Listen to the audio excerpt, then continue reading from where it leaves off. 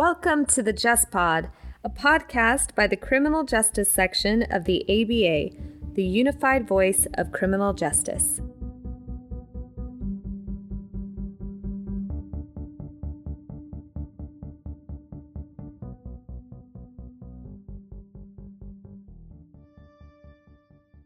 Welcome to this episode of the Just Pod. Today we are joined again by our current chair, Wayne McKenzie. Wayne, thank you for joining us. Always a pleasure to be with you, Emily. Yeah, thank you. So Wayne is currently the general counsel at the New York City Department of Probation and is joining us for a check-in with the chair. So let's just get started with talking about what's been going on up until this point since our last check-in. Recently, the section has resumed in-person meetings, which is great. So Wayne, can you tell us about the two institutes that were hosted by the section recently? Sure, Emily, my pleasure. In fact, I've got to give a shout out to our white collar community in the criminal justice section because they're boldly leading the way. In fact, they hosted our first two in-person meetings. First, there was the Southwestern White Collar Crime Institute, and that was in Braselton, Georgia. And the program in there covered a number of highly topical white-collar subjects, including healthcare fraud, the enforcement priorities of the new Biden administration, and insights from federal district court judges on litigation in the region. We also heard from former Deputy Attorney General Rod Rosenstein in a fireside chat at that meeting. And I must say, while I was not there, I heard even the surroundings were pretty charming. Yes, the Chateau Elan is gorgeous. It is lovely grounds, yeah. I'm looking forward to having an opportunity to experience that in person myself. But I did have the opportunity to travel to Miami for the National White Collar Crime Institute, which met October 27th through 29th. And I've got to tell you, when I left New York, it was cold, damp, and dreary. And I arrived in Miami to 80 plus degree weather and sunshine. Now, nice contrast. Oh, absolutely. So while the meeting was actually pushed to October due to the pandemic, we'll actually resume its regular spring meeting time. So the next one would be held in San Francisco from March 2nd through the 4th of 2022. Now, the Miami meeting also covered a wide range of the most pressing topics in white-collar crime, and it included a panel with leaders from enforcement agencies like the SEC, the FCPA, DOJ, and the FTC. The panels really covered the impact of COVID-19 on investigations and practices. And we had a keynote from the Honorable Lisa Monaco, the Deputy Attorney General, U.S. Department of Justice, and from the Honorable Richard M. Gurgel, the United States District Court Judge, the District of South Carolina. And I can say that having been there in person, I truly appreciated, and I think the participants also appreciated the opportunity for an in-person gathering. I mean, it was held safely, all the social distancing protocols, but you cannot underappreciate or undervalue the importance of the human contact and interaction. So it was great attending that conference, and I think I can speak for every attendee when I said it was well received. That's great. Thank you for sharing that with us, Wayne. And there's been other work aside from meetings that the section engages in. So let's turn our attention to that in the areas of committee or task force work, anything with policy or publications that's been happening. Well, sure. In early October, the ABA sent a letter to Senate Majority Leader Schumer, Senate Minority Leader McConnell, and to the members of the Senate Judiciary Committee a letter of support from the ABA Criminal Justice Section supporting their criminal justice reform efforts and legislation.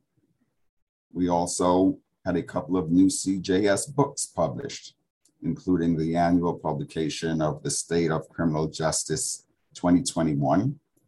And this is important for us to note because this publication brings together authors from across the criminal justice field who provide reports on a wide range of topics relevant to the field of criminal justice.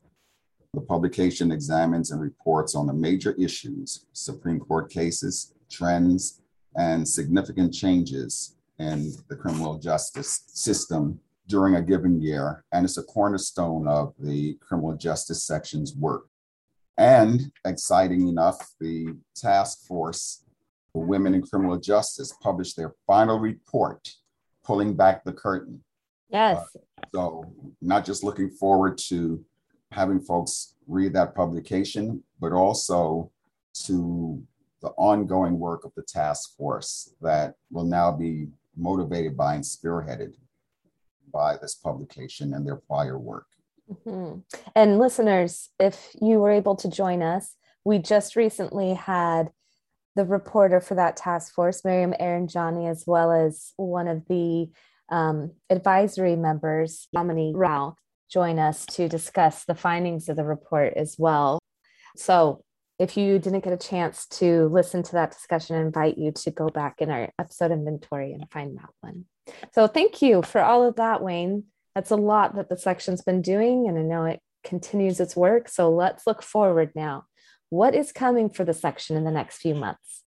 Well, the next thing that we've got coming up is our 14th Annual Fall Institute, which will be hosted in Washington, D.C., Thursday and Friday, November 18th through the 19th at the Madison Hotel. And the theme of this institute will be probation and parole transformation, advancing racial equity and enhancing public safety. And, just very briefly, we know over the past decade or so that there's been a lot of focus on incarceration and decarcerating, and so many efforts geared at trying to reduce our prison and jail population. And overshadowed by that is when you look at the community supervision world, there are twice as many individuals on probation and parole supervision. And quite often, those numbers are driving or contributing to incarceration rates because of the number of people who are routinely sent back to jail and prison on technical violations. And so I think the next focus for criminal justice reform is going to be in this area. And that's why I'm so excited that this institute is actually going to focus on probation and parole reform.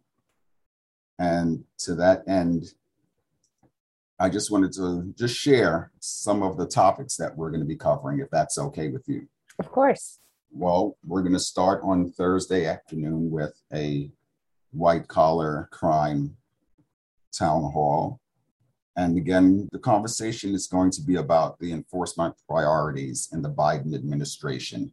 And it will be a dialogue with key enforcement heads.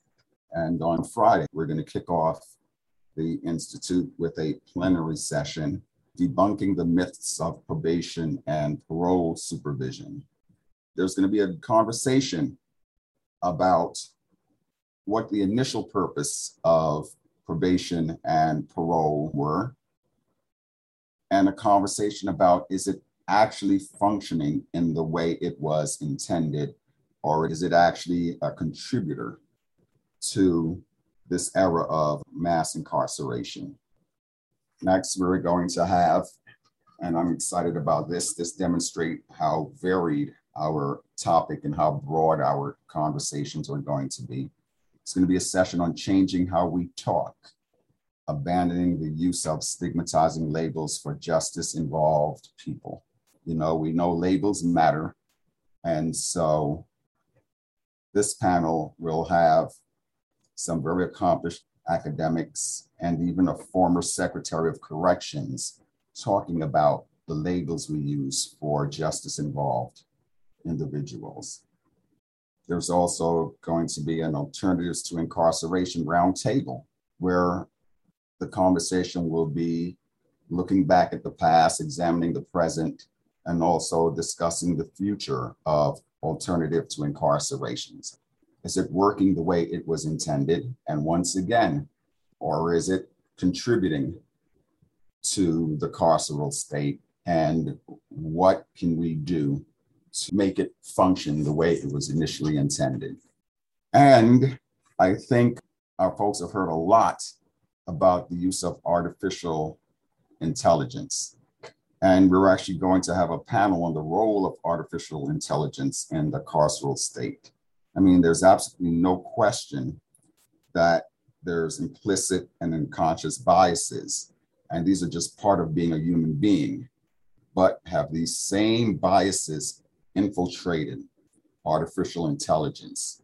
For example, the risk assessment and needs instruments that we're using to basically define an individual's future. And so if artificial intelligence is here to stay, and it looks like it is, then it's important for us to understand its pitfalls and make changes before it's really too late.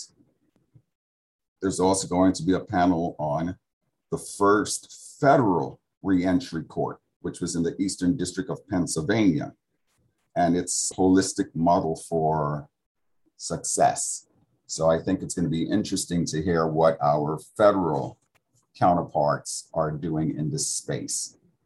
And finally, we're going to end with a plenary session on dismantling post-release barriers to successful reentry.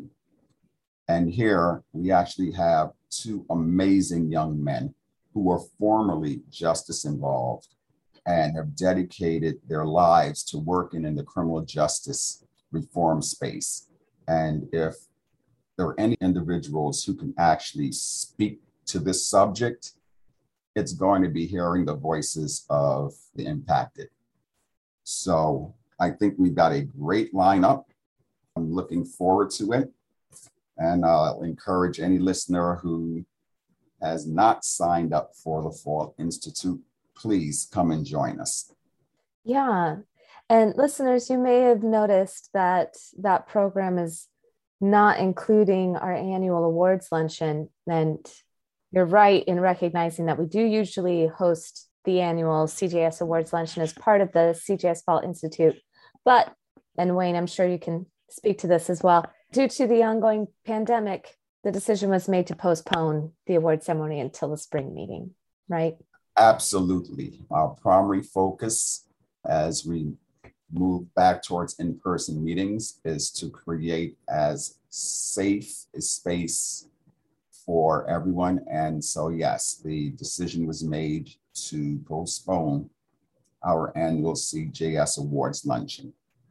And speaking of safety, not to intimidate anyone from joining us from the Fall Institute, hopefully this only motivates you further, but there is an added step to your registration process. So please note that as you're registering for the Fall Institute, that there is a crowd pass form that you have to fill out to be able to attend the event.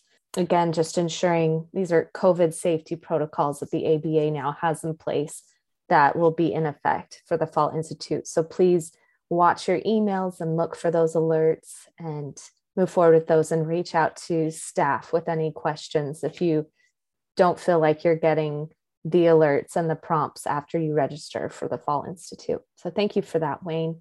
And we have a couple other events as well, right? Can you tell us about those? Yes, we have the 38th Annual National Institute on Criminal Tax Fraud and the 11th Annual National Institute on Tax Controversy. And that will be held December 8th through the 10th at the Four Seasons Hotel in Las Vegas. Now, this is an annual gathering of the Criminal Tax Controversy and Criminal Tax Defense Bar. And the program brings together high-level government representatives, judges, corporate counsel, and private practitioners working in tax controversy, tax litigation, and criminal tax prosecutions and defense. We also have coming up the inaugural Anti-Corruption Day of Learning 2021, and that's going to be held virtually on December 9th. That conference will include 5 separate hour-long sessions on challenges in international cross-border investigations, anti-bribery, anti-corruption enforcement updates, things to consider when disclosing to the SEC, DOJ, auditor lenses, things to consider when doing anti-bribery, anti-corruption audits, and use of analytics, artificial intelligence in ABAC compliance. The speakers will include leading practitioners, in-house counsel, and representatives from the SEC and DOJ. Great. Thank you for that, Wayne. And finally, Wayne, the time is rapidly approaching for council nominations. Can you tell us more about that process and how our listeners or members can participate? Sure. The CJS Council is the governing body of the criminal justice section. The council moves forward policy recommendations, CJS standards, and advocacy on behalf of the criminal justice section. Now, each council position has a term, and there are members that conclude their terms every year, and that provides the chance for new members to join our council. The vacancies are posted by the section with details for eligibility and nomination forms. And the call for council nominations will be open during the month of December. And I also want to add that the council, we strive to have an equal number of prosecutors, equal number of defense bar. And we have a category that we call other, which is a category made up of judges, academics, and other criminal justice professionals. And that's important to note that we want to be a section, we strive to be a section, and we indeed are a section that is an accurate representation of the professional criminal justice spectrum. So for anyone interested in nominating someone or even self-nominating, please go to the appropriate section of our website and submit your nominations. Yeah. And listeners, while that is not currently available, as the call will be open in December, please look out for communications from us. We will be posting that. We will be sharing that in our weekly digest newsletter that comes out on Wednesdays. And if you're listening to this and thinking, I don't believe I received that digest newsletter, then make sure to check your spam, connect with staff. We can help make sure that you're getting that. Again, members of the section receive that. So if you're not a member of the section, time to fix that. Let's bring you on board. But yeah, that's where you can find that. We also will post to our social media as well. And so look for that in December. It will be the full month of December, as Wayne said. So, well, that's a lot that's going on. So thank you for helping us review all of that, Wayne, and walking us through what's to come. So before we wrap up today, it'll be several months before we check in with the chair again, and actually a couple months before the podcast returns. Listeners, this is our last episode of season 3. So we'll be taking a break for December and January and come back in February. Wayne, is there any thoughts you'd like to leave with our listeners? Just to end with that, at the section, we always believe there's so much more we can be doing for our members. But in order to do that, we need 2 things. Number 1, to hear from you. And number 2, your active participation in our work. And so I encourage folks to become more active, both in their questioning and in their participation. And finally, until we next meet again through this podcast, I want to wish everyone a happy, healthy, and safe holiday season. Wonderful. Thank you, Wayne. We appreciate it. And thank you, Emily. Great. All right. Well, listeners, once again, this was Wayne McKenzie, our current chair of the Criminal Justice Section and also General Counsel at the New York City Department of Probation. So thank you again. And thank you to our listeners for joining us on this episode of the Just Pod.